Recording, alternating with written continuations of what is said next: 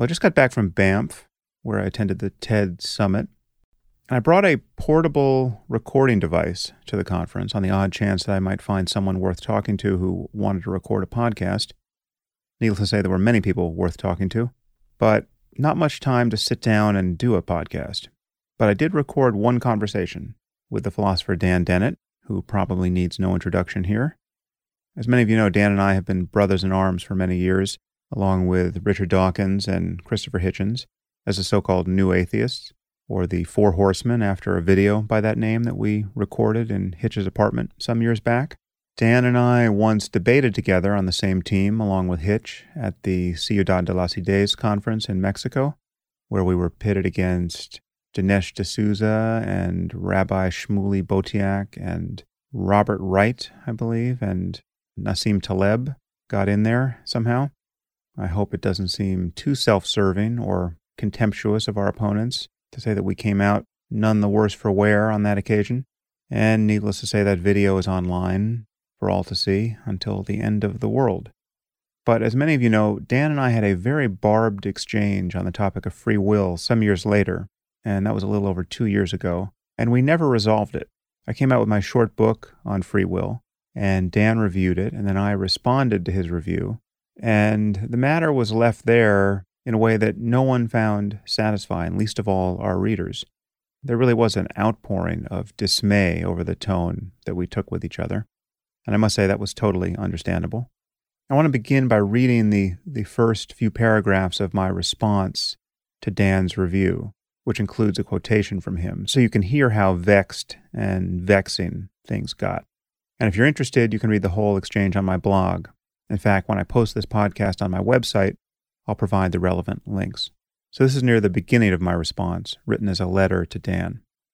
I want to begin by reminding our readers and myself that exchanges like this aren't necessarily pointless. Perhaps you need no encouragement on that front, but I'm afraid I do. In recent years, I've spent so much time debating scientists, philosophers, and other scholars that I've begun to doubt whether any smart person retains the ability to change his mind. This is one of the great scandals of intellectual life. The virtues of rational discourse are everywhere espoused, and yet witnessing someone relinquish a cherished opinion in real time is about as common as seeing a supernova explode overhead. The perpetual stalemate one encounters in public debates is annoying because it is so clearly the product of motivated reasoning, self-deception, and other failures of rationality. And yet we've grown to expect it on every topic, no matter how intelligent and well-intentioned the participants. I hope you and I don't give our readers further cause for cynicism on this front. Unfortunately, your review of my book doesn't offer many reasons for optimism. It is a strange document, avuncular in places, but more generally sneering. I think it fair to say that one could watch an entire season of Downton Abbey on Ritalin and not detect a finer note of condescension than you manage for 20 pages running. And now I have a quotation from Dan's review here. This is Dan. I'm not being disingenuous when I say this museum of mistakes is valuable. I am grateful to Harris for saying so boldly and clearly what less outgoing scientists are thinking but keeping to themselves. I have always suspected that many who hold this hard determinist view are making these mistakes. But we mustn't put words in people's mouths, and now Harris has done us a great service by articulating the points explicitly. And the chorus of approval he's received from scientists goes a long way to confirming that they have been making these mistakes all along. Wolfgang Pauli's famous dismissal of another physicist's work as, quote, not even wrong, reminds us of the value of crystallizing an ambient cloud of hunches into something that can be shown to be wrong.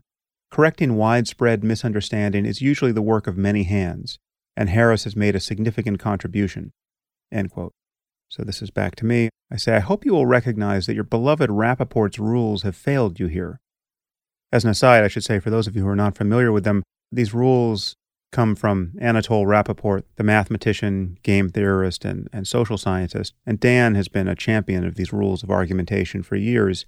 And they are, 1, attempt to re-express your target's position so clearly, vividly, and fairly that your target says, thanks, I wish I thought of putting it that way. 2, list any points of agreement, especially if they are not matters of general or widespread agreement. 3, mention anything you have learned from your target. 4, only then are you permitted to say so much as a word of rebuttal or criticism. So those are the rules, and Dan has often said that he aspires to follow them when criticizing another person's point of view. So back to my text. I hope you will recognize that your beloved Rappaport's rules have failed you here.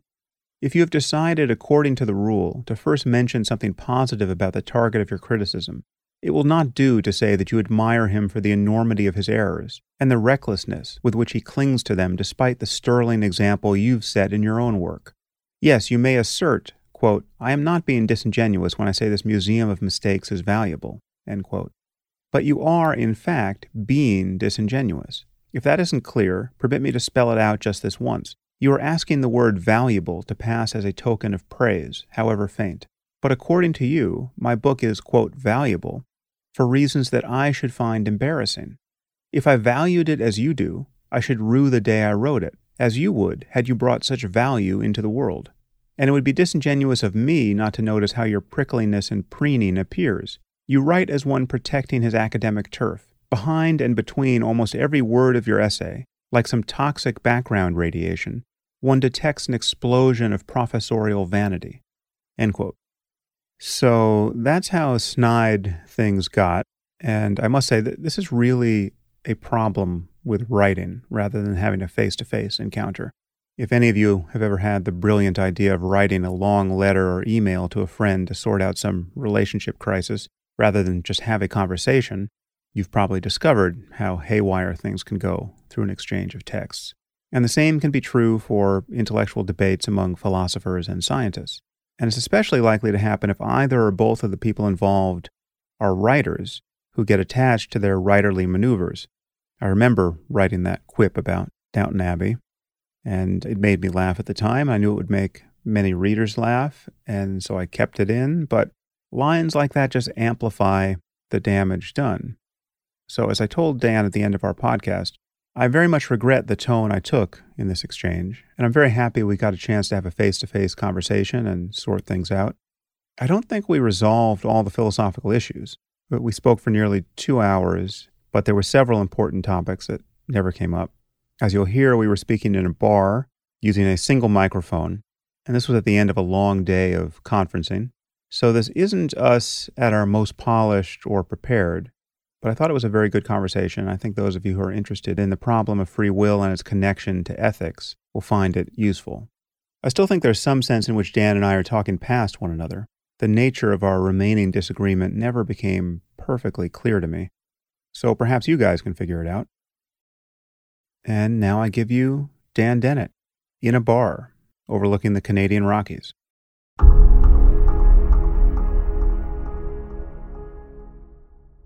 So I'm here with Dan Dennett at the TED Summit in Banff, and we have stolen away from the main session, and we are in a bar and about to have a conversation about the misadventure we had in discussing free will online in a series of articles and blog posts.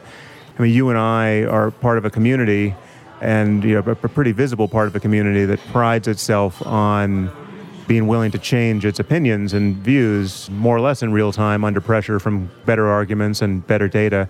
And I think I said in my article in response to your review of my book, Free Will, that this is a very rare occurrence. I mean, to see someone relinquish his cherished opinion more or less on the spot under pressure from an interlocutor, that's about as rare as seeing a supernova overhead, and it really shouldn't be, because there's nothing that tokens intellectual honesty more than a willingness to step away from one's views once they are shown to be in error. And I'm not saying we're necessarily going to get there in this conversation about free will, but there was something that went awry in our written exchanges, tonally, and neither of us felt good about the result. And so, again, we'll talk about free will as well. But I think this conversation is proceeding along two levels, where there's the thing we're talking about philosophically, which is free will, but then there's just the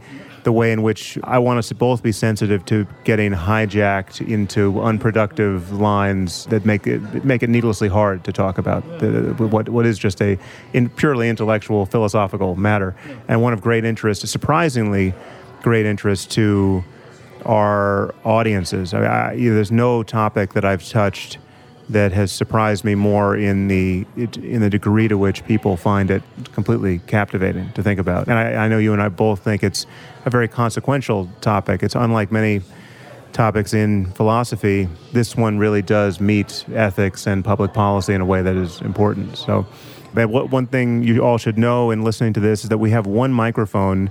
Perhaps this is a good thing because we really can't interrupt each other, and we're just going to pass this microphone back and forth. And I now give you Dan Dennett. Thanks, Sam. This is a beautiful setting. If we can't agree on some things here, we shouldn't be in this business. That's right. I'm going to go back one step further in how this got started. You sent me the manuscript of your book, Free Will, and asked me for my advice. And I didn't have time to read it. I just told you, no, I'm sorry, I don't have time. And then when the book came out, I read it and said, I forgot that we'd had that exchange. I said, I wish you'd showed it to me because I think you made some big mistakes here, and I would love to have tried to talk you out of them. Too late. And then time passed, and then we had you said you wanted me still to say what I thought the mistakes were. And that's when I wrote my piece for your blog and for Naturalism. And it certainly struck you wrong, and I guess I regret a few bits of tone there, but I think everything I said there is defensible.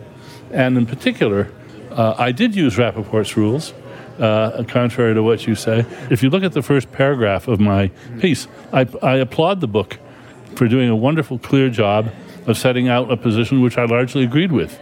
And then I said you went off the rails a little later.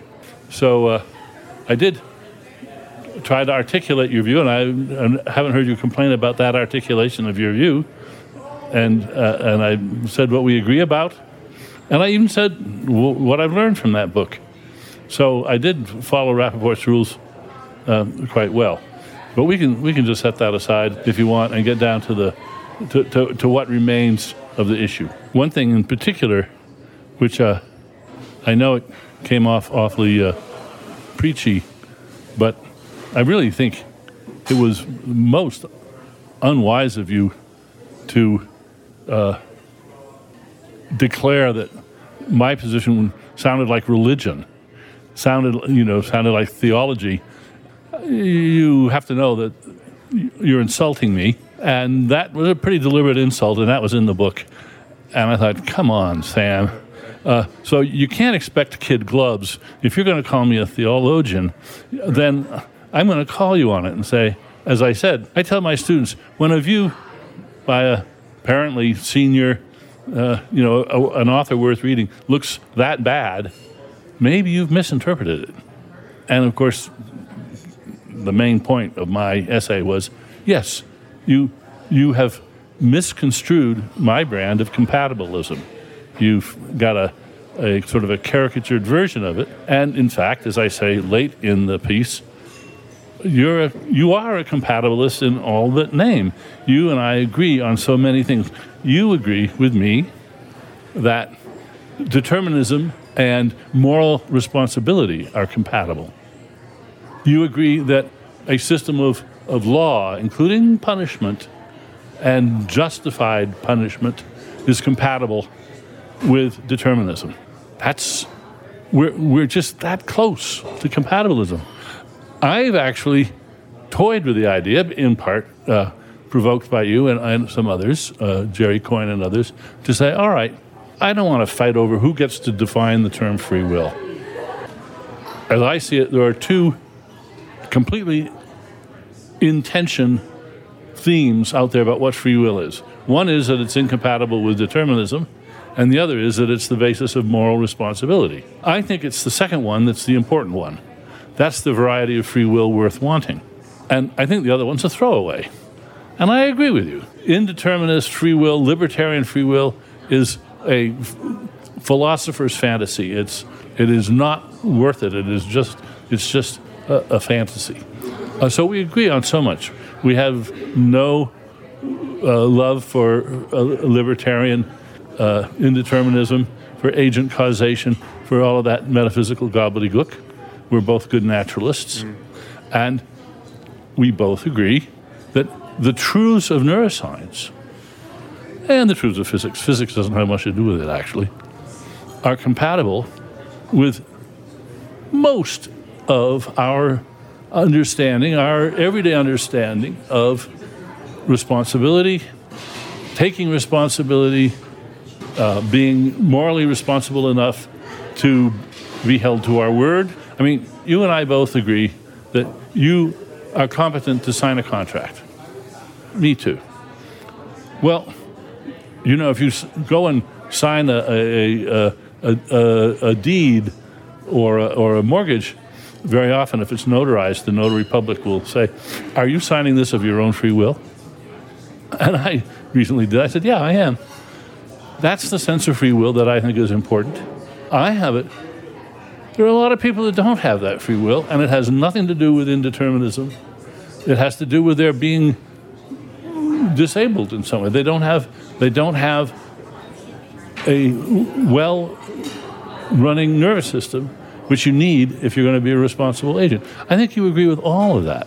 So I certainly agree with most of that. I think there's some interesting points of disagreement on the moral responsibility issue, which we should talk about, and I think that could be very interesting for listeners for us to unpack those differences. I am, needless to say, very uncomfortable with the idea that I have misrepresented your view, and if I did that in my book, I certainly want to correct that here. So we should clearly state what your view is at a certain point here. But I want to step back for a second before we dive into the details of the philosophy of free will. What I was aware of doing in my book, Free Will, and again, I would recommend that our listeners just go back and you don't actually have to read my book, but you can read Dan's review of it on my blog, and you can read my response, which is entitled "The Marionette's Lament," I believe. Then you can see the bad blood that was generated there. And I don't know if, Dan, if you're aware of this, you don't squander as much of your time on social media or in your inbox, but I heard from so many of our mutual readers that they were just despairing of that contretemps between us. It was like, mom and dad fighting, and it was totally unpleasant. The thing that I really regret, which you regret that you didn't get a chance to read my book before I published it, which that would have been a nice thing for both of us. But what I regret is when you told me that you were planning to write a review of it, I kept urging you and ultimately badgering you to not do that and have a discussion with me, because I knew what was going to happen, at least from my point of view, is that you would hit me with this 10,000 word volley, which in many, a dozen points or more, I would feel you had misconstrued me or gone off the rails, and there would be no chance to respond to those. And to respond in a further 10,000 word volley in a piecemeal way would just lead to this exchange that was very boring to read and yielded a much bigger sense of disagreement than what was necessary, right? So if I have to spend 90% of my energy taking your words out of my mouth, then this thing begins to look purely adversarial. So one thing I've been struggling for in my professional life is a way of having conversations like this, even ones where there's much less goodwill than you and I have for one another, because you and I are friends and we're on the same side of most of these debates. And so we should be able to have this kind of conversation in a way that's productive. But I've been engaging people who think I'm a racist bigot as a starting point, and I want to find ways of having conversations in real time where you can be as nimble as possible in diffusing unnecessary conflict or misunderstanding. And writing is an especially bad way to do that. Certainly writing the 10,000 word New York Review of Books piece that then someone has to react to in an angry letter, So in any case, I wish we'd had that conversation, but we're having it now, and this is instructive in its own way. Feel free to react to that, but I guess I want you to also express what compatibilism means to you, and if you recall the way in which I got that wrong, feel free to say that, but I'll then react to your version of compatibilism. Well, my view of compatibilism is pretty much what I just said, and you were nodding. And you were not considering that a serious view about free will, although you were actually, almost all of it you were agreeing with. And you also, I think, made this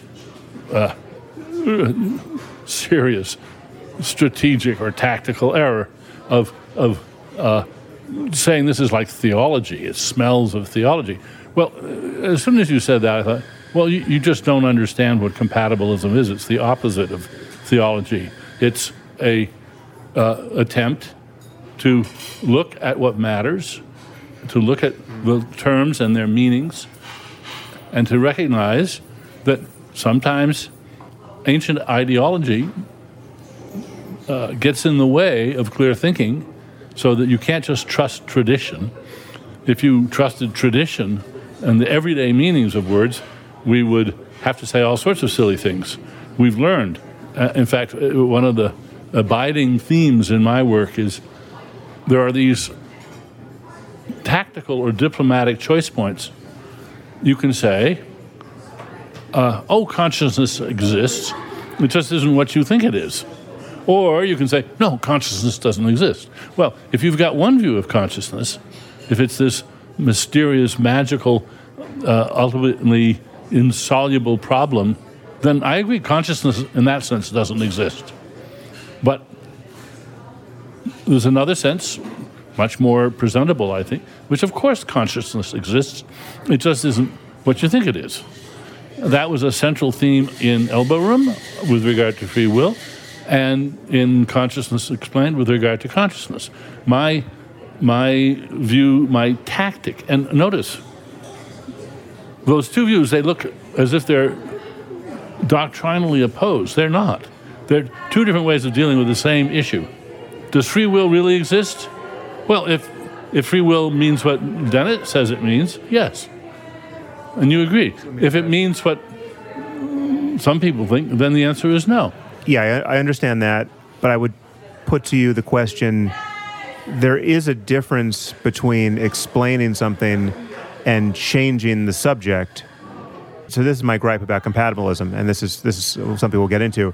So, I assume you will admit that there is a difference between purifying a real phenomenon of its folk psychological baggage, which I think this is what you think compatibilism is doing, and actually failing to interact with some core features that are just ineliminable from the concept itself. Let me surprise you by saying, I don't think there's a sharp line between those two. And I think that's quite obvious. That whether I'm changing the subject, I'm so used to that retort about any line along this. So, no, I think that's just a debater's point. We should just set that aside. Saying you're just changing the subject is a way of we're declaring a whole manifold, a whole variety, spectrum of clarificatory views, which you're not accepting because you're clinging to some core part of what free will is. You want to claim that free will, the core of free will, is its denial of determinism. And I've made a career saying that's not the core. In fact, let me try a new line on you, because I've been thinking, why doesn't he see this the way I see it? And I think that the big source, the likely big source of confusion about this is that when people think about freedom in the context of free will, they're ignoring a very good and legitimate notion of freedom, which is basically the engineering notion of freedom when you talk about degrees of freedom. My arms, my wrist and my shoulder and my elbow, those joints, there's 3 degrees of freedom right there. And in control theory, it's all about how you control the degrees of freedom. And if we look around the world, we can see that some things have basically no degrees of freedom, that rock over there, and some things, like you and me, have uncountably many degrees of freedom because of the versatility of our minds, the capacity that we can be moved by reasons on any topic at all. This gives us a complexity from the point of view of control theory, which is completely absent in any other creature.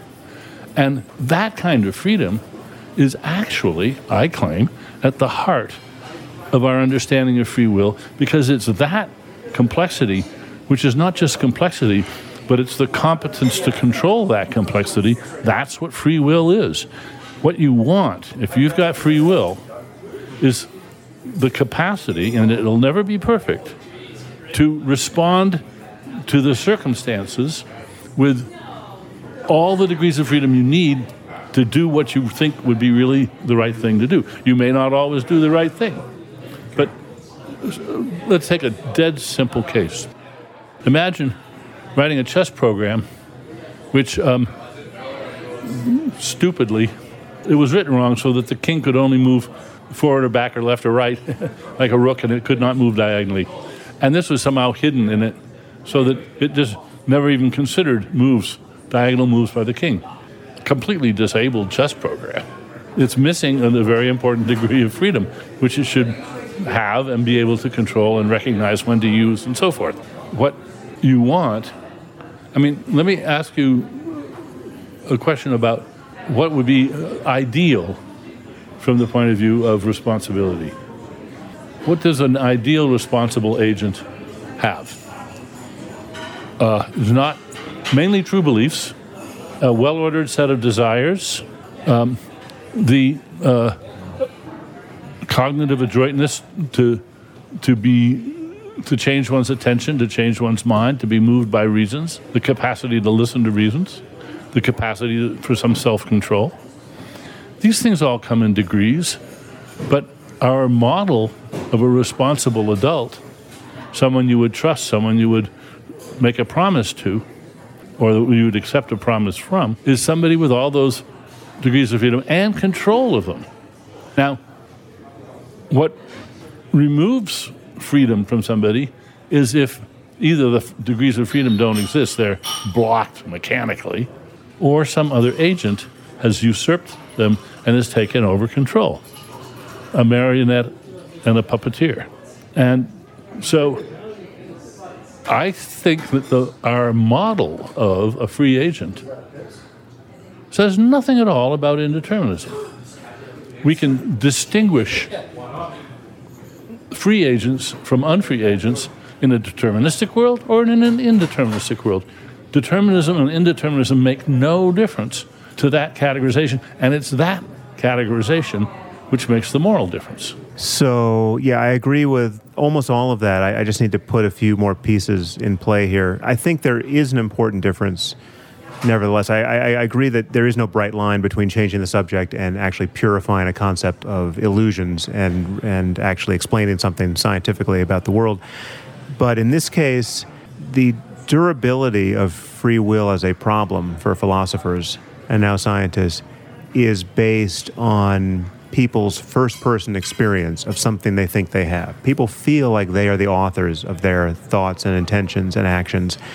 And so there's a first-person description of this problem, and there's a third-person description of this problem. And I think if we bounce between the two without knowing that we're bouncing between the two, we are losing sight of important details. So people feel that they have libertarian free will. And when I get emails from people who are psychologically destabilized by my argument that free will doesn't exist, these are people who feel like something integral to their psychological life and well-being is being put in jeopardy. And I can say this from both sides because I know what it's like to feel that I could have done otherwise. So let me just, for listeners who aren't totally up to speed here, libertarian free will is anchored to this notion of I could have done otherwise. So if we rewound the universe to precisely as it was a few moments ago, I could complete this sentence differently than I did.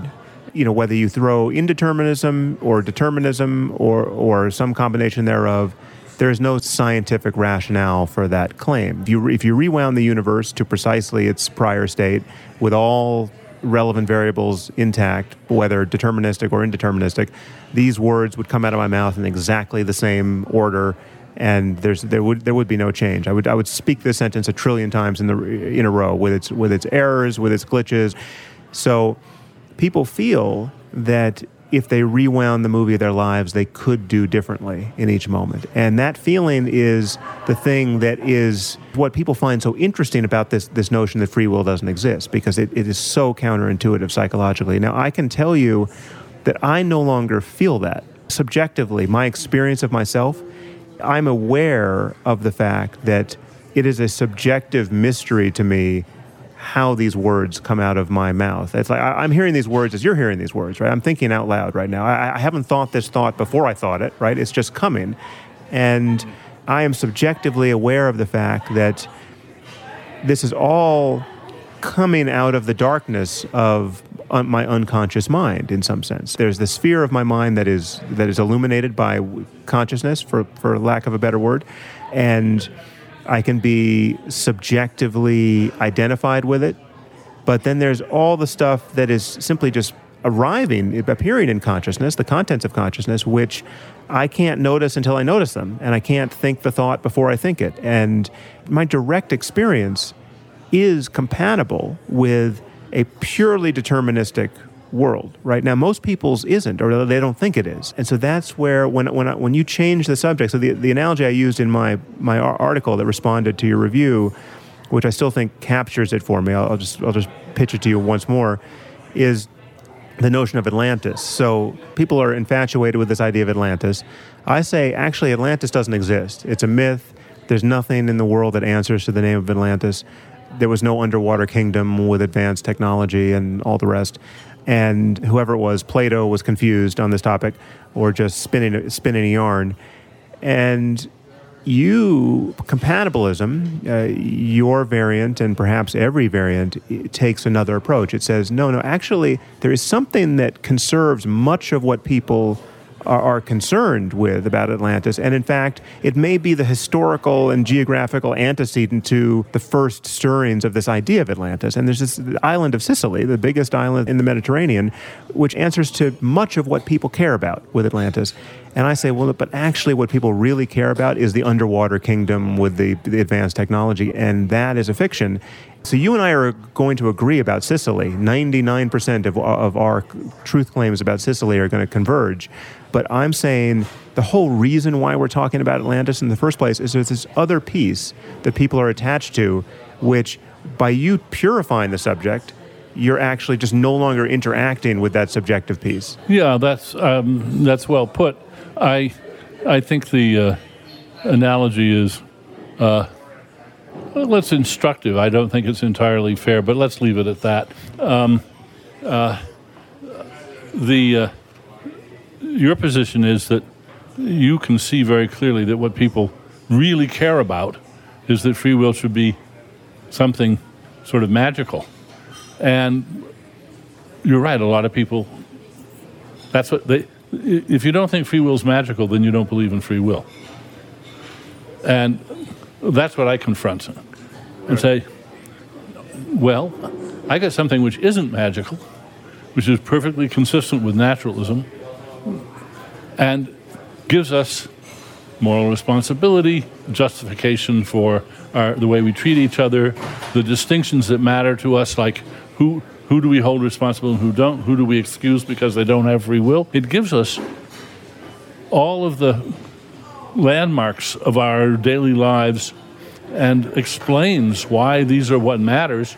And indeed, though, if the mystery, if the magic is that important to people, I agree with you. That magic doesn't exist, and if we're going to tie free will to that, then I would say, no, free will doesn't exist.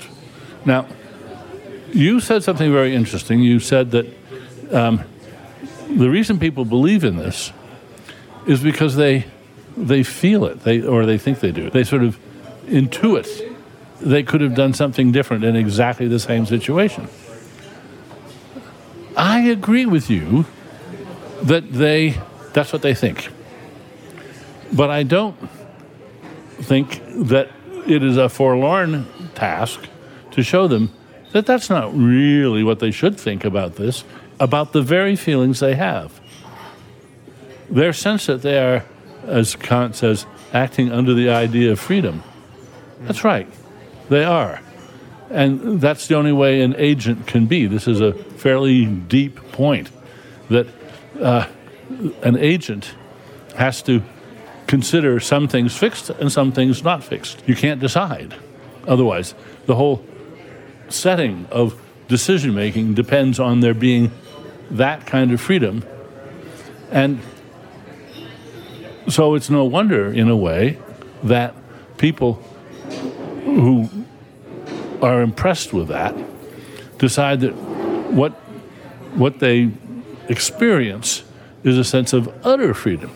They don't need utter freedom. What they need and can have is the sense that in many very similar circumstances, circumstances which differed maybe only in a few atoms, they would have made another decision. And that has as soon as you allow any tiny change when you rewind the tape, the whole business about determinism falls out of the picture. And that's why in actually several places, I've gone to considerable length, probably too long, to trot out examples where we have a decision maker which is in a demonstrably deterministic world. It's playing chess, and it loses the game, and its designer says, well, it could have castled. What do you mean it could have castled? What the designer means is it was just the luck of the draw. A chess program, like any complicated program, is going to consult a random number generator or a pseudo-random number generator at various points. And this time it chose wrong. However, it chose wrong because when it got a number from the pseudo-random number generator, it got a 1 rather than a 0. Flip a single bit, and it would have made the other choice. In other words, it's not a design flaw. An agent could be, as it were, impeccably designed. You couldn't improve the design of the agent. So that's what justifies saying, yeah, I could have done otherwise. Half the time or more, it would have done otherwise. This is just bad luck on this occasion. Normally, it would have done otherwise. So I agree with all that. I think you're not acknowledging, however, how seditious that those facts are, how to the degree to which they undermine people's felt sense of their own personhood. So if you tell me that but for a single charge at a synapse, I would have decided I didn't want to have this conversation with you, or I wouldn't have proposed to my wife, right? And my entire life would be different. Acknowledging the underlying neurophysiology of all of those choice points and how tiny a difference can be that makes the crucial difference, that suddenly brings back the marionette strings. Now, no one's holding the strings. The universe is holding the strings. But that is not what people feel themselves to be. This feeling that if you had just one mouthful more of lunch, it's something very different. You would make a radically different decision 6 hours from now than you are going to make. That is a life that virtually no one feels they're living. Oh, this is going in good directions. I think you're largely right and exactly wrong in what you just said. I think you're right that this is a subversive idea to many people. They're so used to the idea that unless they're completely, absolutely undetermined, then they don't have free will. Now, the trouble with that is, if you look closely at that idea, you see, if they were absolutely undetermined, that wouldn't give them free will either. So that's a red herring. So let's look at what does matter. It's interesting that you say that if I thought that some tiny atomic change would have altered the course of some big important life decision, let's look closely at that, because what I think we should say is it is indeed true that there are times when a decision is a real toss-up, when you've thought about it, you're going to have to act pretty soon, and you just can't make up your mind. In cases like that, and it may be something that's morally very important, the idea that when you do make the decision, had a few atoms been slightly different, you would have made the other decision, I don't find that upsetting at all. because that's one of those situations. And it doesn't mean that when the evidence and the reasons are preponderantly on one side, no, then you'd have to make a very large change in the world for a different decision to come out. Sometimes the indeterminists, the libertarians, in fact, it's a sort of signature of a lot of their views, say that there has to be an absolutely undetermined choice of some importance that's somewhere in the causal chain of your life for your action to be responsible. Now, thus, I had long thrust into their faces the example of Luther, who says, "I can do no other." Yeah. When he's not ducking responsibility. He's saying, "Believe me, it wasn't. Had the light been different or the wind not been blowing, I would have." No, he's saying, "I was determined to do this," and yet he's not saying it's not a free decision. Some of them, amazingly to me, fall for the bait and say, "Oh, well, that's only because it must have been the case that somewhere in Luther's life there was a moment, it might have been in his childhood, when there were two paths, A and B, and he chose A, which led to him nailing the theses on the door. And at that moment, it was absolutely undetermined that he'd choose A." I think that's the craziest fantasy imaginable. It doesn't depend on that. So I agree with you that when we think about how chance, luck, enters into our lives, that can be very unsettling. And we should not hide from the fact that there are times when it's a toss-up, and we may rejoice in the decision we make, or we may bitterly regret it. And the fact that we couldn't do that, it was not in our control, maybe it's a tragic fact, but it's not a fact which disables us for responsibility. You're playing chess, to take a deliberately trivial case. You, considering two possible moves, for the life of you can't see what the better one is.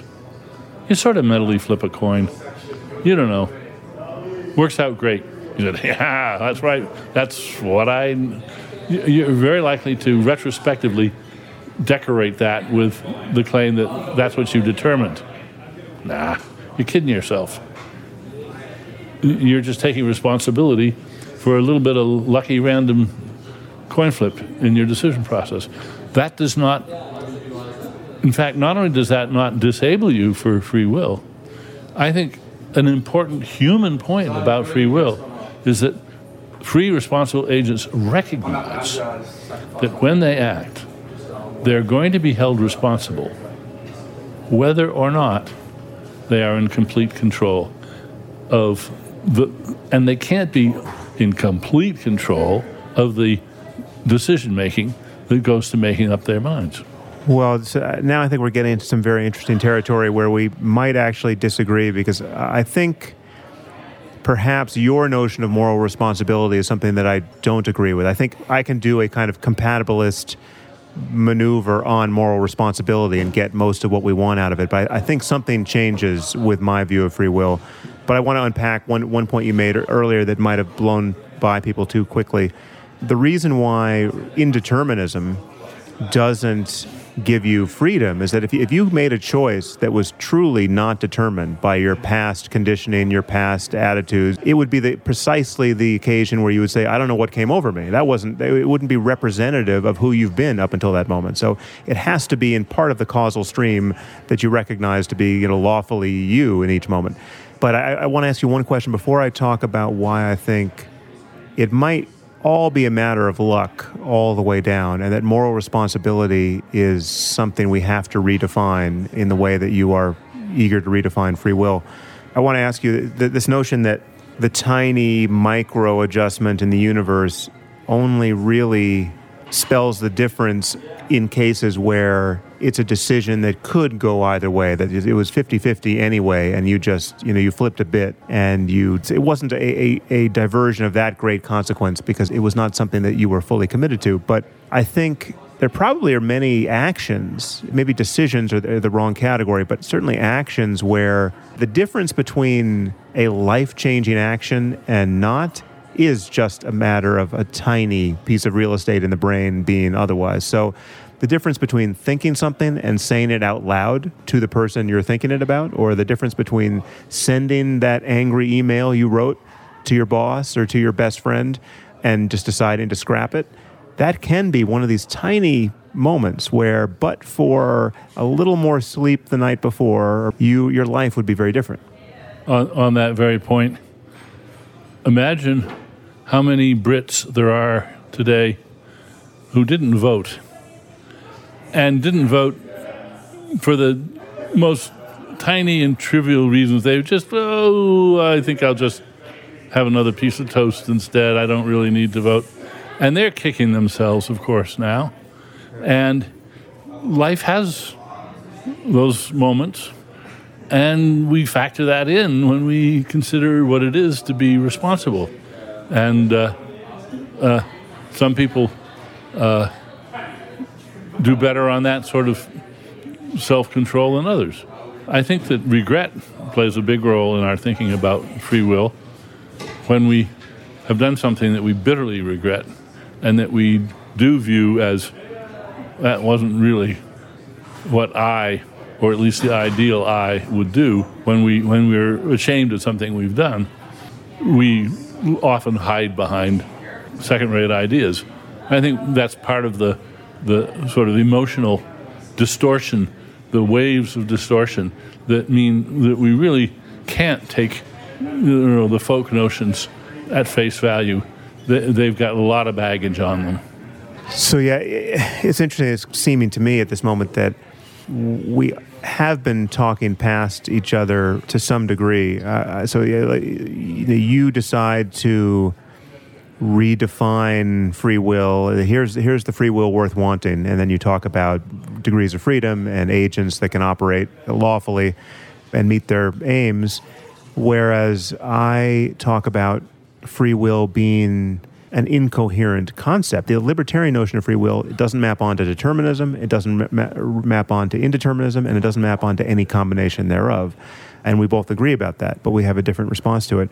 But I think... What is your response to that? Well, my response is that the free will you think you have doesn't exist, and then we can go on and talk about all these other things that we care about.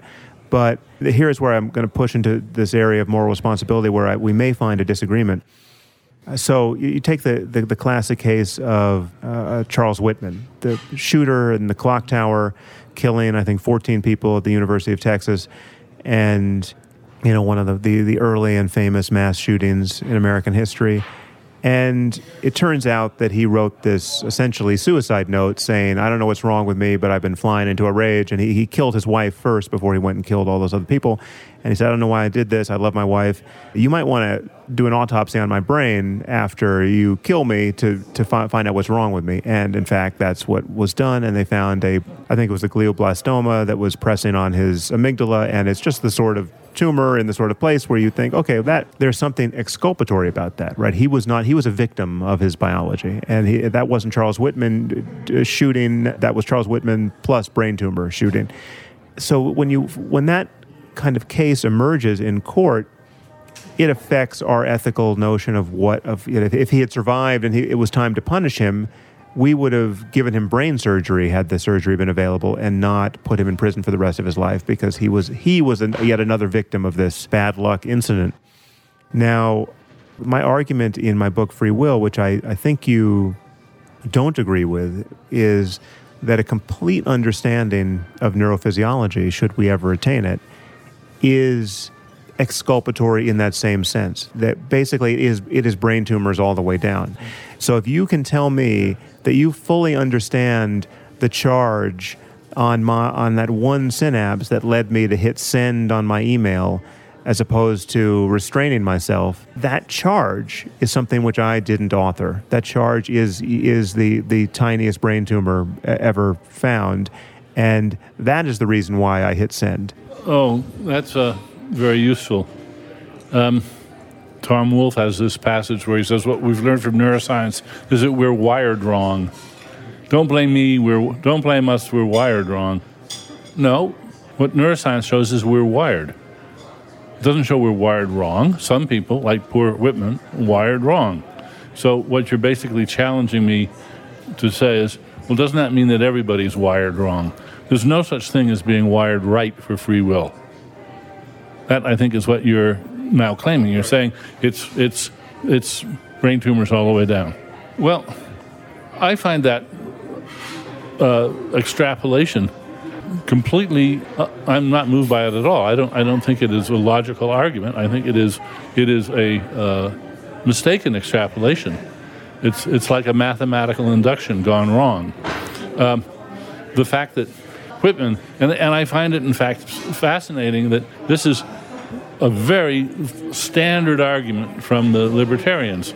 They'll take a case of somebody with horrible brain damage and say, well, surely this is a case of the person is a victim, as you say, not an agent. Right, I agree.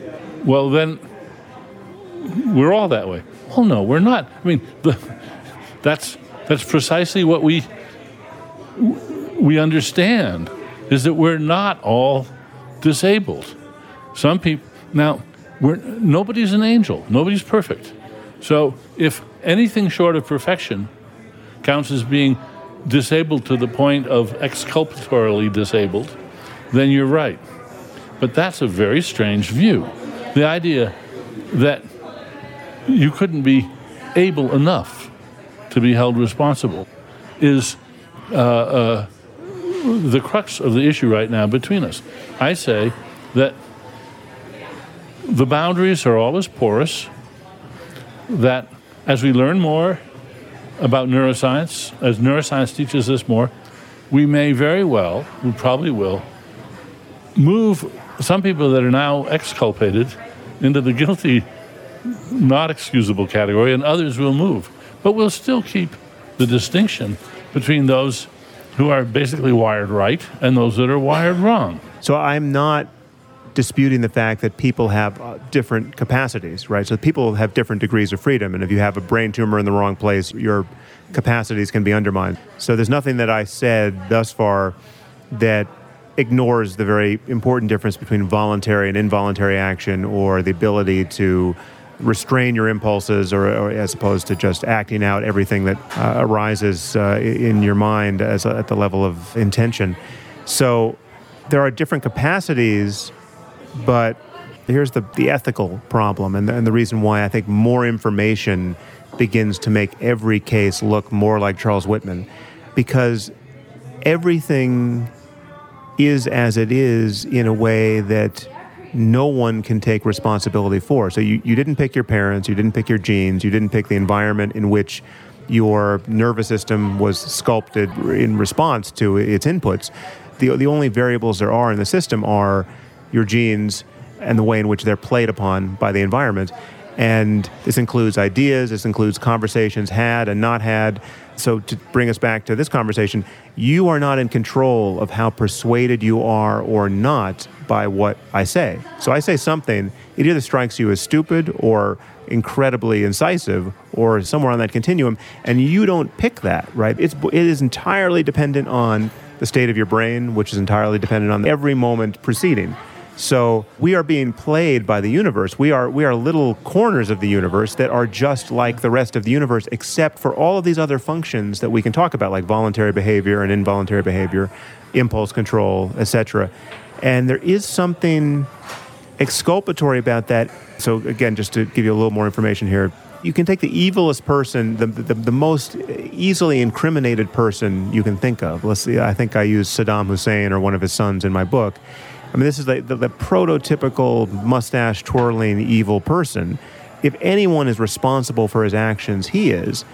But if you just roll back the timeline of his life, at one point he was the 4-year-old who was destined to become Saddam Hussein, right? So you look at that 4-year-old, and he might have the genes for psychopathy, say. He might have bad parents. He's got a bad society, or certainly one that's destined to influence him in ways that predispose him to psychopathic violence. So you have an unlucky 4-year-old. That is fully exculpatory. That 4-year-old, if we could help that 4-year-old, we would. We would intervene. We would put him in a new family. We'd give him the right drugs if we had them to combat his psychopathy, right?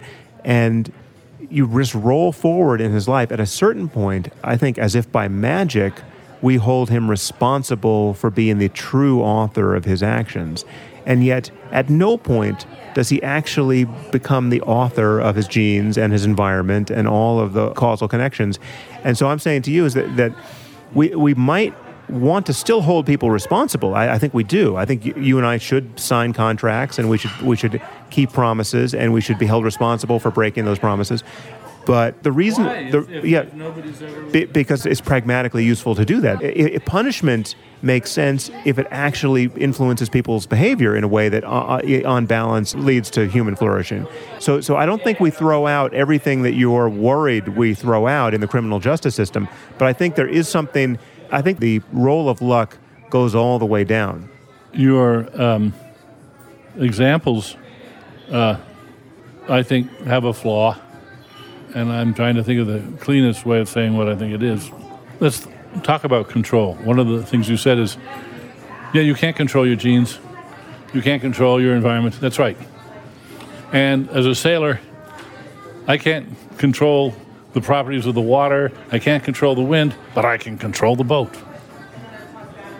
I can't control how hard the wind blows, but given how the wind blows, I can control the boat. Now, maybe you couldn't control the boat because you don't know, about how to control a boat. But I do, and I can control the boat.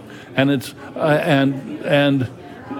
your argument is trying to remove the very idea of control from the world. Say nobody ever controls anything, not really. And I think that's a reductio ad absurdum. Of course we control things, and for that matter. An airliner can be controlled by a computer. The computer is really controlling it, and if the pilot turns off the computer, then the pilot is controlling the airplane. And the idea that you can't control all the factors, that's irrelevant. I mean, of course you can't. That's what control theory starts with, the premise that there are factors that are not in your control. The whole point of control is to respond to the factors that are out of your control by, doing the right thing. And the same thing goes for moral education. You're exactly right. Poor Saddam Hussein, terrible beginning and all that. And if we could treat him, we would. Why would we treat him? Because if we treated him, if we could get in there early, we could turn him with some chance of success, and there's good evidence of this, into an autonomous, self-controlling adult. That's why we have moral education, and it works. And if you don't morally educate your kids, then they're going to be out of control. And if they are, then shame on you as a parent for not doing that moral education, because you could have made them into a self-controlling, autonomous adult. And you let down the side. And it's too bad for them. It's too bad for you. I agree. These are cases where adults are not fully responsible. And I think, again, we don't need to talk about absolute moral responsibility. Nobody could be absolutely morally responsible. But you can be non-absolutely, practically responsible for who you are. After all, you make a robot. You made it. You thought about it. You sent it out. It's your artifact. And it kills somebody. Who's responsible? You are. You made it. You should have known better. All right. You, 20-year-old you, made 21-year-old you, which made 28-year-old you, which made 40-year-old you. We do, part of being an adult is recognizing that part of our responsibility to the rest of the world is to keep ourselves as self-controlling autonomous agents, not to lapse into. We have a responsibility, we have a duty to maintain ourselves as self-controllers. Some people fail miserably. And it's very interesting that we've had a sea change in the way the public thinks about this. When I was a kid, drunk drivers were routinely excused because, oh, poor Sam, he was drunk out of his mind. He wasn't responsible. Now we hold him doubly responsible, and we hold the bartender and his friends responsible for letting him get in that state. And I think the same thing. I think that's a wise change, and I think that's something we don't want to give up. We want to keep the idea that part of getting a moral education is inculcating in an individual the goal, the motive, to become a reliable self-controller. And most people succeed pretty darn well. They're not perfect, and what you get for that is for the freedom of the state. You get to drive a car, run around, and sign contracts and live a life, and you're allowed to have a free, politically free life. And if you can't do that, you're in the soup, and you're gonna suffer. Well, again, I agree there is this practical distinction, and an important one, between people we can treat as responsible agents who can behave themselves, and people who are, wild and unpredictable and can't be influenced by reasons and our expectations, etc. So there's an obvious difference between toddlers and older kids and adolescents and adults, and we understand a fair amount about the physical basis of those differences. But this is something actually that came up in my response to your review, which I had never thought of before, and it's just something I haven't thought about deeply, but it seems to me ethically interesting, where you brought up Austin's putt, and you brought it up as an example of how you really don't want to think about free will. And in my review, or in my response to your review, I owned it as, this is in line with how I do want to think about free will. And one thing that came out of Austin's putt for me is what strikes me as a bit of a paradox. So you take the most competent agent. So you take Tiger Woods, or Tiger Woods as he used to be putting. Tiger Woods in his prime, attempting to sink a 2-foot putt. Now this is a putt that he will make 999 times out of 1,000, I would think, at least. So when he misses this putt, we're now on the one occasion where he misses it. On its face, he is the person you can hold most responsible on earth for missing this putt. So, because if I miss the putt, you'd expect me to miss it 20% of the time, right? Because I'm not a good golfer. So I am less culpable than he is. He is the most culpable of any person on earth for missing this putt, and yet his missing the putt says the least about him, because he's someone who always makes this putt. So the role of luck here, the role of just the mere, cosmic ray bombardment of his synapses seems the most salient, because for Tiger Woods to miss a 2-foot putt, that is just bad luck. That's not the Tiger Woods we know, and that's not the Tiger Woods he knows, and his subjective experience of missing the putt will be, presumably, I don't know what the hell happened, because I should have made that putt, and I would make that putt. I'll make that putt. Watch, I'll make it 1,000 times in a row now. So the paradox I wish I had a name for this paradox, but the paradox is, in a case where you have a lapse in behavior, and I would argue even a moral lapse, even a crime committed, right, by someone who should be the absolute best candidate for responsible self-governance in that instance, it suddenly becomes the least good case for freedom of will. I'm glad you brought that up, because I wanted to raise that too. The reason, let's take a moral case, a moral Tiger Woods case. There's a reason why we expect the best from some and not from others, and we're more condemnatory if the Supreme Court justice shoplifts or something like that than if somebody some poor kid in the neighborhood does. I don't think there's any paradox. I think that there's no paradox because the Supreme Court justice or any serious moral agent has taken on, in effect, the obligation to be that good. People are counting on him. People are making plans that could be life-wrecking if he doesn't come through. They're not doing that with everybody.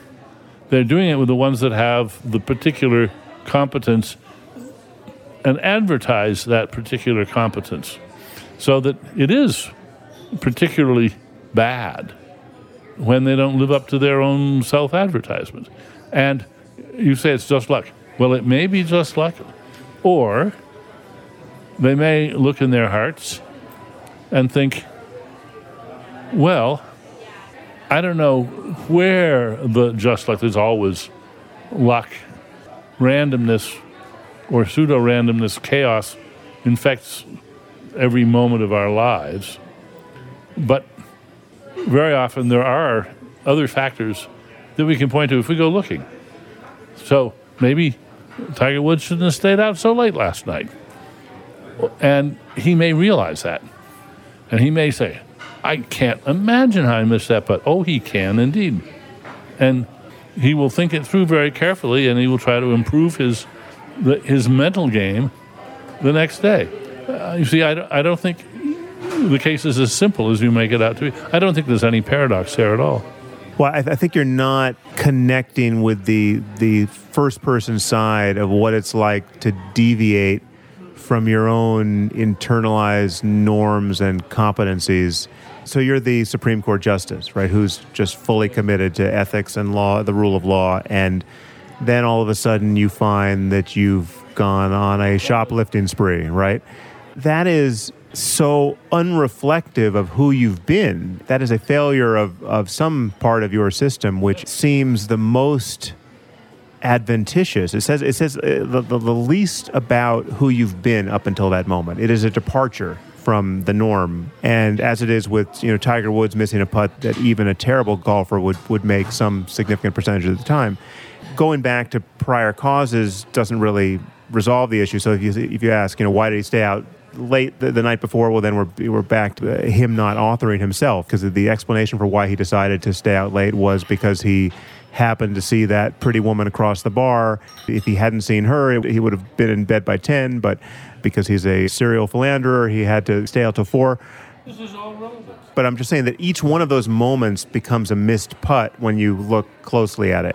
So one thing I hear here, and one thing I've definitely detected in your writing about this, is you're very concerned about the societal implications of most people getting the wrong message about free will. So if Jerry Coyne and I won the argument here and we just announced that free will is an illusion and in some sense everyone is not guilty by reason of insanity, there is no control that's good enough for free will. No one has that kind of control. Everyone is just part of the universe. Everyone is a force of nature. Everyone is a wild animal. Something very important would be lost. And well, the truth. But what I'm saying is that you can conserve. I have a compatibilist maneuver for many of the things you're afraid would be lost. So holding people accountable, holding people to their contracts, their promises, putting people in prison who are too scary to let out of prison. I think we can do all of that in a way that doesn't preserve an illusion that anyone actually truly authors themselves any more than Charles Whitman did with his brain tumor. Nobody ever actually, truly, absolutely authors himself or herself. But that doesn't mean there aren't people that author themselves. They use found objects that they find. Do it yourself. There's a limit to do it yourself. And indeed, there's a lot of luck involved. And I think that people understand this. People understand that the best game in town is to be a moral agent who lives by the community's ideas of moral agency and takes punishment gracefully when it's deserved, and may secretly harbor thoughts like, well, I was just really unlucky today. I was just really, really unlucky. Tough. I was really unlucky. But the last thing I'm going to do is plead, I'm just cosmically unlucky, Your Honor. Yeah, okay, so what? You did it. You declare yourself to be a responsible agent. On this occasion, you let down the side, and it's quite irrelevant whether you were unlucky today. But again, I think the subject there changes to the pragmatics of holding people responsible and how our courts function and how our relationships need to be. But again, I just think this is vulnerable to more information. So Tiger Woods' missed putt. Let's say we had full knowledge of all of the variables, right? So we find that actually it was the chirp of a bird that got into his head, that, his auditory cortex did its little dance, and that was enough to get him to miss this putt. The game of golf wouldn't necessarily change because there is no way to incorporate the influence of birds into the rules of the game. So what golf would have to say at that point is, listen, sometimes you get lucky and sometimes you don't get lucky with the birds, right? But we're not going to kill all the birds, so just deal with it. But that is a pragmatic response to a situation that's just too complex. And yet it is still a fact that the bird caused him to miss that putt, and he's not actually responsible. We're just using a heuristic here to hold him responsible. He's responsible in the sense that next time we will expect him to make that putt, rightfully based on his skill, and he probably will make it. Well, you're covertly sliding back into absolute responsibility. Right, he's not absolutely responsible because the bird played an unexpected causal role in this case. But as long as you're not holding out for absolute responsibility, he's still responsible. And you say this is just pragmatic. Well, the whole idea of free will is ultimately, I think, pragmatic. We're going to have a consequentialist account of why we hold people responsible. And it's not a simple deterrence and rehabilitation idea.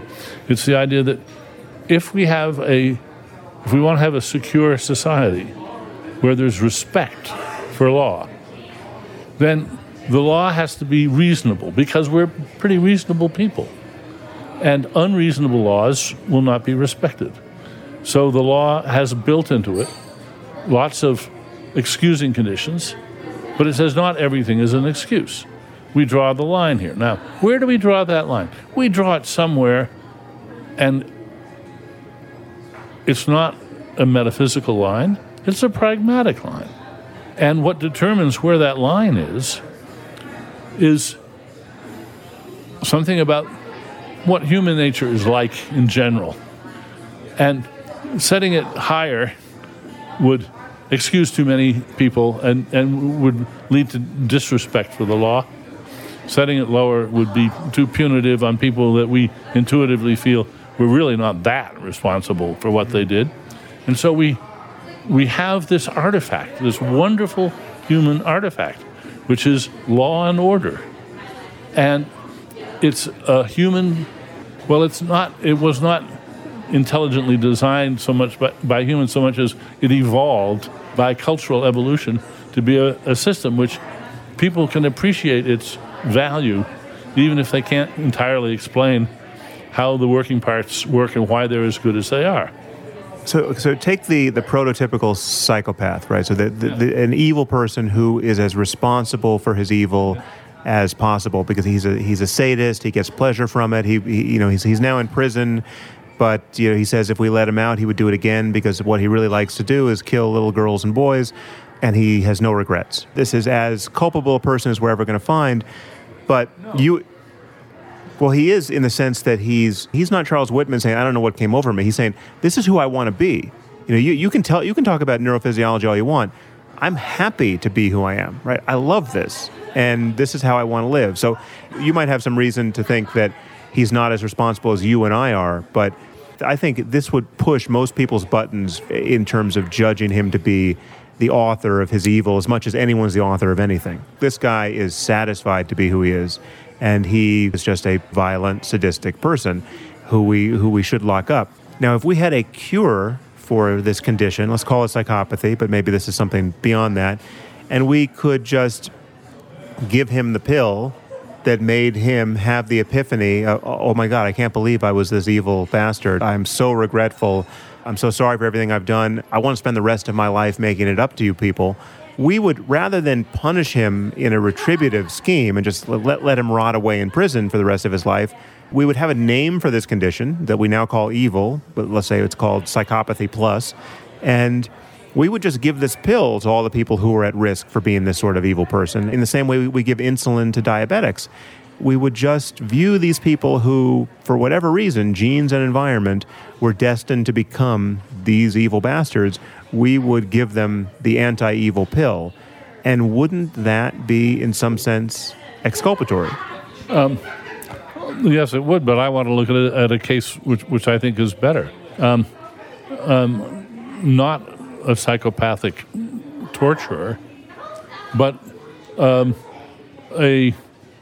Bernie Madoff, a calm, calculating, greedy, heartless, fraudulent person with fine education, good upbringing, and no clear signs of any pathology, psychopathology. I think that's the same case. It's just he's a more normal person. But I'm going to invent something now. It's called Madoff syndrome.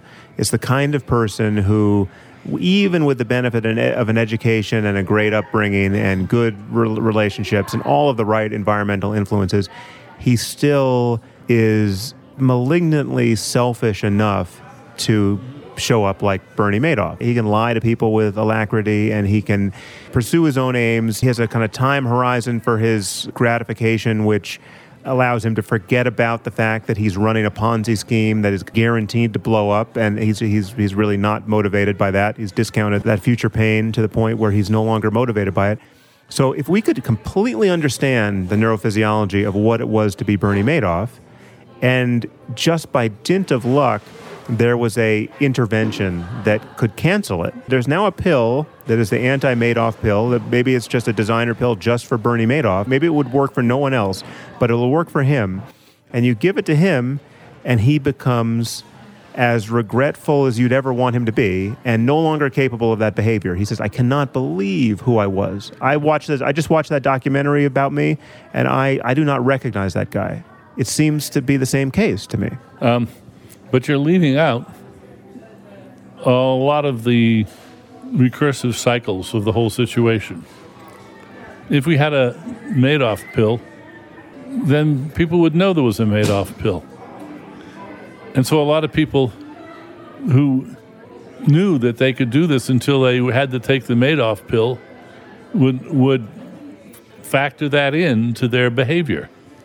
And so let me. No, I don't think it is. I think it's important to not to shield off the calculations of all the effects on respect for the law and the sense people have about the security that respect for the law gives them. You have to factor that all in. And the fact that there's a Madoff syndrome doesn't change that. And it's small comfort to the rest of the citizenry that when we diagnose a Madoff syndrome case, we give him the pill and then he's better. Not good enough. We want to have the threat of punishment there so that the people that have Madoff syndrome behave themselves. Now, consider in this light, most psychopaths never commit a crime. Why? They're deterred by the penalties. And here's where my homely comparison with penalties in sports comes in. You want to play football, soccer, you want to have a yellow card and a red card. And you want to use them sparingly, but when you use them, you want to mean them, and it's going to hurt. And they're real penalties. And would the game be better without them? No. Do we even stop to ask whether the players could control themselves better? No. If you want to play soccer, you're going to live by these rules and don't even think about coming up and saying, oh, not me, I'm a hot-headed Latin type who can't control his emotions. Tough. You play by the rules, or you get your red card. And this is an enabler for a pastime that many people enjoy and think is a pretty good thing. Football. You can't play football without rules, and you can't play football without rules that have penalties. And those penalties are not just, it's not for rehabilitation, and it's not just to deter that individual in the future. It is to preserve the common mutual knowledge of what to expect on the pitch. And that's the way the law works in general. There's the implacability of the law is a very interesting feature because it means that, say, judges are often put in a position of wanting to temper justice with mercy. And they often do. But there must not be a law that says, and by the way, judges, under various circumstances, you ought to temper justice with mercy. That subverts the law. It subverts the respect for the law, which is one of its main features. And I think if you look at it in terms of the rules of a game, or law and order, criminal behavior, then you can see that simply heightens or clarifies the situation in all moral behavior. Holding people responsible. There is this curious, you might think it's paradoxical, I don't think it is, that we don't want people to count on the mercy of their judges. We want them to be grateful when they get mercy. Well, again, I think we're having two conversations here. There's two topics in play, and we're not necessarily noticing when we're bouncing between them. So there are just the practical constraints of jurisprudence or the criminal justice system or the world as we currently understand it, and we have to figure out how to function in it. We have to figure out how to play the game in a way that makes sense. So I fully agree that punishment makes sense if it deters any significant number of people from crimes, and even in a state of total information, we may still want to reserve certain punishments because those are the best levers to pull in terms of influencing human behavior. But then there's just the ethical case and what is true of the world and how those two interact. And I think, just to go back to Madoff for a second, if we understood Madoff syndrome and this was a real condition which could be easily cured, and families who were aware of Madoff syndrome were giving their teenage boys the Madoff pill before they went to business school. Why would they bother? Well, because it's gross negligence otherwise. It's like strapping your child into a seatbelt when as a parent, it's your responsibility to do that. You're unleashing your Madoff-prone children on the rest of society if you don't give them this pill. Not optional. Well, everything's optional. You could starve your kids to death, but then society will hold you responsible for that. What I'm saying is that because we don't understand Madoff syndrome and we have no cure for it, Madoff looks like a fully culpable moral actor who just belongs behind bars. But if the state of our knowledge of his condition changed radically and there was a way to intervene, it would begin to look like neurosurgery for Charles Whitman, just a different case of it. And I'm saying that on some level, everything becomes like that. It will, from Tiger Woods' putt to your reaction to my making this point. I'm making this point and you are underwhelmed, right? That is a state of your brain which we dimly understand, but it's not one that you are responsible for. You as the center of your subjective life. And this is to now to connect this conversation back to where I think the illusion of free will or the sense of free will is really the motivating force on this topic for everyone. If we connected you to the right brain scanning technique of the future and we could know in advance everything you were going to think and do before you subjectively could, right? So you're about to utter something which we have in the lab already transcribed. To be confronted with that precognitive record of your behavior, moment after moment, would be fundamentally undermining of people's felt sense of what they are as agents. If the guy with the white coat knows what you're going to do before you're going to do it, from my point of view, we have every reason to believe that is a neurological fact about us. You are not the first to know what you're about to think and do. If we can get a hold of your neurophysiology in any real detail, well, then that will completely shatter this sense for people that they are the authors of their actions. And it brings us back to the psychological case for free will, not the pragmatics of it, not this is how you have to design a game so that it's fun or so that it's orderly or so that we know what to expect. This is who people feel they are in each moment. Sam, I think you're just wrong about the effect of that? Yeah, I think so. We have to look more closely, and here's where actually what looks like a empirical but boring detail matters. Some people think that the difference between prediction in real time and prediction about the discovery of things that happened in the past, that the difference between them is important to science. It really isn't. People sometimes say that there's no predictive power to evolutionary biology. No, there's plenty. For instance, I predict that if we go to any island in the world and start examining the birds there, we can say a lot about what their DNA is going to show us. It's not predicting the future in any interesting sense, or predicting that we'll find certain fossils in the ground. It's about the past, but it's... So what happens in neuroscience right now, for instance, in the Soon and et al. Experiments and Patrick Haggard's experiments, that's not real-time prediction.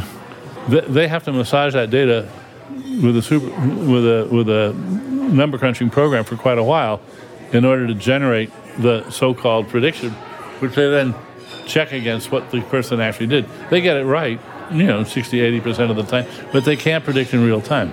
If they could, then of course they could make real money by playing rock, paper, and scissors with the person with their head in the scanner. They can't do that. But suppose they could. But that's just a technological wrinkle. There's no reason to think they couldn't. But let me just ask you one question to sharpen this up, which I think will make it clear.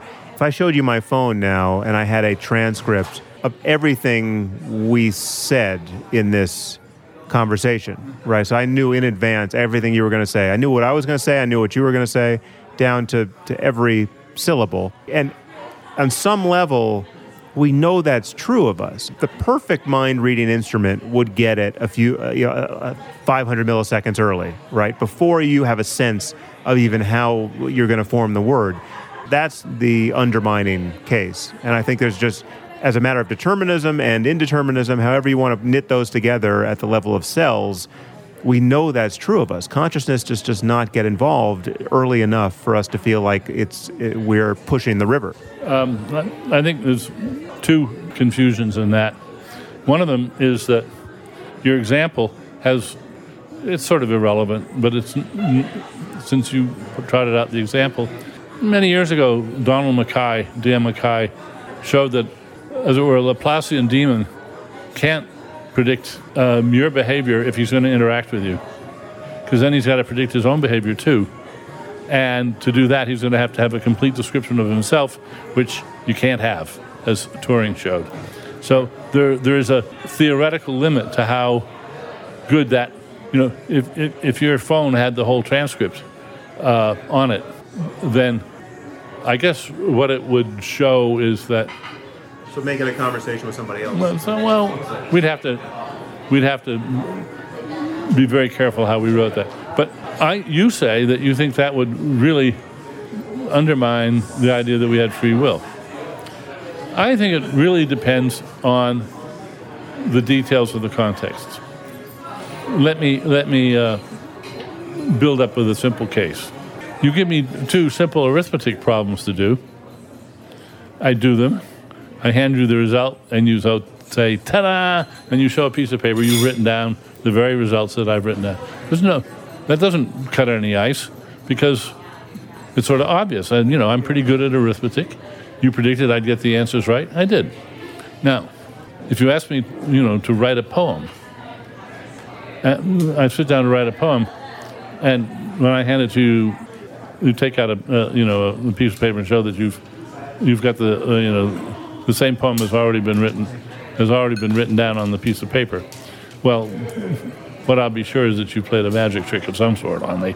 That would be very, very unnerving, because I believe, and believe for good reason, that the sort of complexity of the cycles going on in my brain are such that it is beyond feasibility to be able to make that kind of prediction. But even just 500 milliseconds in advance. So if we had the poem reading technology hooked up to your brain, and we got the poem, we got each word of the poem half a second before you got it, and we could prove that to you, isn't that the same case? No, I don't think it really is. First of all, let me just, I don't want to get into a lot of science fictional imaginings about very, very extreme and physically dubious possibilities in principle. So let's sort of set that aside. I think we should. But if you want to go back to it, we can. The idea that a conscious author has to be conscious of the creative process that generates each word, that's an extraordinarily extreme and unlikely view of authorship. And if we look at history, we see that Mozart and other great artists, they say, no, it's not like that at all. Mozart says these tunes come to me and I write them down. So, but he claims authorship for them, and so he should. Why should he? Well, because nobody else wrote them, and they were processes in his brain, and he controls them to some degree. He controls them not at the micro level, he controls them at a temporally macro level. Thus, when Venus Williams returns service, she's got to put that stroke in motion before it's fully reached full consciousness. I don't like that way of speaking, but she's got less than a couple hundred milliseconds to shape her response. As she's waiting for the serve, she's making conditional plans, and those are deliberate. She's decided that if she can, she's setting up to do a backhand lob down the lane, and she's not deluded in thinking when she gets the serve she was expecting and does that she planned that. But the fact that her response happened so fast doesn't show that this was not a conscious act of hers. I picked this up in your book, and I thought it was one of the things I wanted to talk to you about, too, because I think you had an unrealistic demand on what a conscious decision or a conscious bit of authorship would be. Musicians, let's take jazz improvisation on the piano. So I'm playing around midnight, and I decided the next chorus, I'm not quite sure why, but I'm going to up the tempo. Unusual in that piece, but I'm going to try it fast. Now, do I know exactly which notes are going to come out when? No. In fact, I know what I'll be doing is setting in motion some control circuits that I can't control directly, but I've honed them. I've I've practiced things like this. They may be bad musical habits, but they're my habits.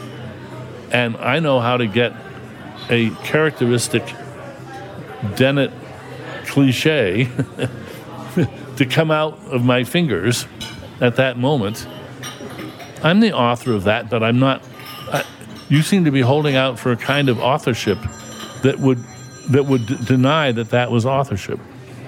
I think there is this shift between first and third person views of free will. And I think the first person is primary in terms of describing what people think they're going to lose psychologically when they give up this notion of free will. And I think they lose it to some significant degree under your compatibilism, because we both repudiate libertarian free will. We both, I could have done otherwise, you think it's just not important and it's untrue. I think most people think it's important and it's untrue, and so that we're playing a slightly different game there. But the punchline is the same from both of us. No, you couldn't have done otherwise. I have to demur slightly. I think there's a perfectly good sense of could have done otherwise, well, yes, you could have done otherwise, in that you're competent to do a range of things. You have that degree of freedom. On this particular occasion, you did one thing, but you could have done the other. It might be just the flip of a bit that makes a difference. That is a perfectly legitimate sense of could have done otherwise, because the only reason you're ruling it out is because you're going for absolute atom for atom physical replication. But that just is irrelevant to the real world of causation. Well, I would say that what you're actually promising there is not that they could have done otherwise, but that they can do otherwise next time. It's so like, to bring it back to Tiger Woods' putt, Tiger Woods couldn't do otherwise because the bird caused him to miss the putt, or a glitch in his nervous system caused him to miss the putt. And if you return the universe to that state exactly, he's going to miss that putt a trillion times in a row. But he can do otherwise in the sense that he can be expected to make his next putt because it's within his range of competency to do that. There's a paper that Kit Taylor and I wrote together called Who's Afraid of Determinism? And in it, we argue that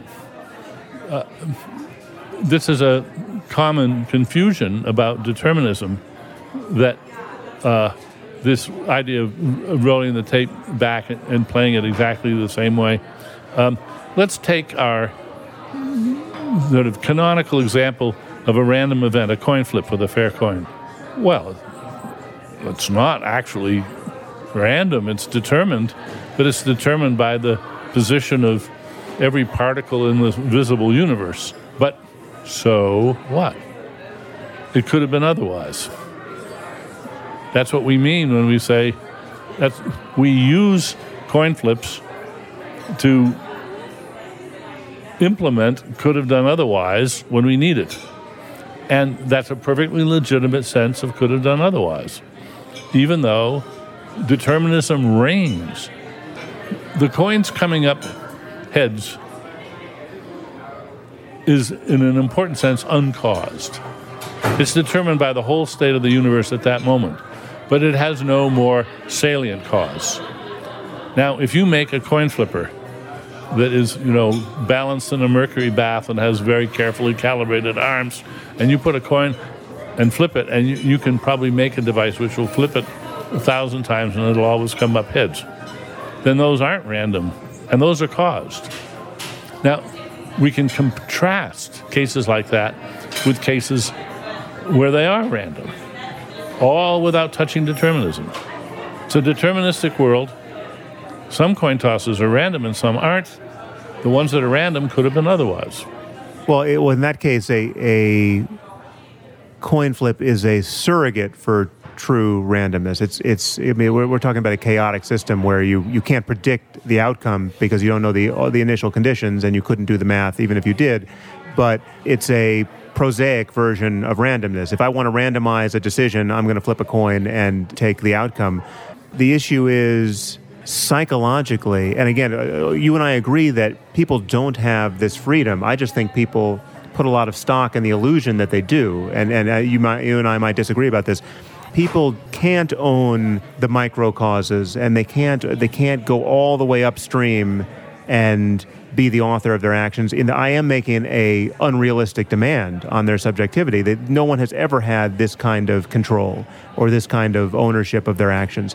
But the felt sense of libertarian free will does presume it. And if I would say to you that if something like this neuroimaging experiment we talked about were available, people would find it a total challenge to their sense of their authorship of their poem or their authorship of their music or their authorship of their volitional action if everything could be predicted prior to their conscious awareness of any of the relevant elements.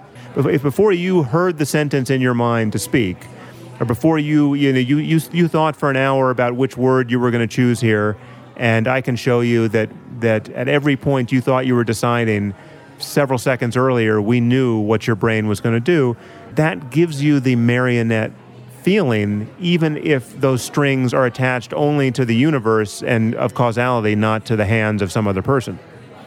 Well, it would take quite a while for me to unpack everything in there, but I do want to disagree. I want to suggest that when you say, well, the coin flip, that's just a surrogate for real randomness, you're making that move again. That's not real free will, or that's not real consciousness. That's just a cheap substitute. Well, no, in fact, it's not a cheap substitute. The difference between the way the world runs, if we've merely got deterministic chaos, and the way it runs if we have quantum indeterminacy, makes no moral difference at all. I wasn't saying that it makes a moral difference. I was just distinguishing between those two as physical facts. Well, but then, if it doesn't make a moral difference, people are simply deluded if they think it does. Yeah. So, in other words, people are deluded to think they need what you call free will. They don't. They can have the kinds of free will worth wanting are perfectly compatible with determinism. We completely agree about that. So this might be a good point to end on, because dinner is calling, and our brains are inclining toward it through perhaps no free will of our own. But I just want to say I'm very happy that we had this conversation in the spirit of collegiality that I hope all of our conversations would happen in. And because you and I, being the control systems that we are, we're up to the task in most contexts. And so I just want to say that if there was any point in that exchange, the written exchange on this topic, that offended you, that made me seem less of a reliable ally for you or a friend, I regret that, and it's been a great pleasure to collaborate with you in all the ways that we have thus far, and I'm very happy we had this conversation. And I'll echo the same sentiment back to you. This has been instructive for both of us, I think.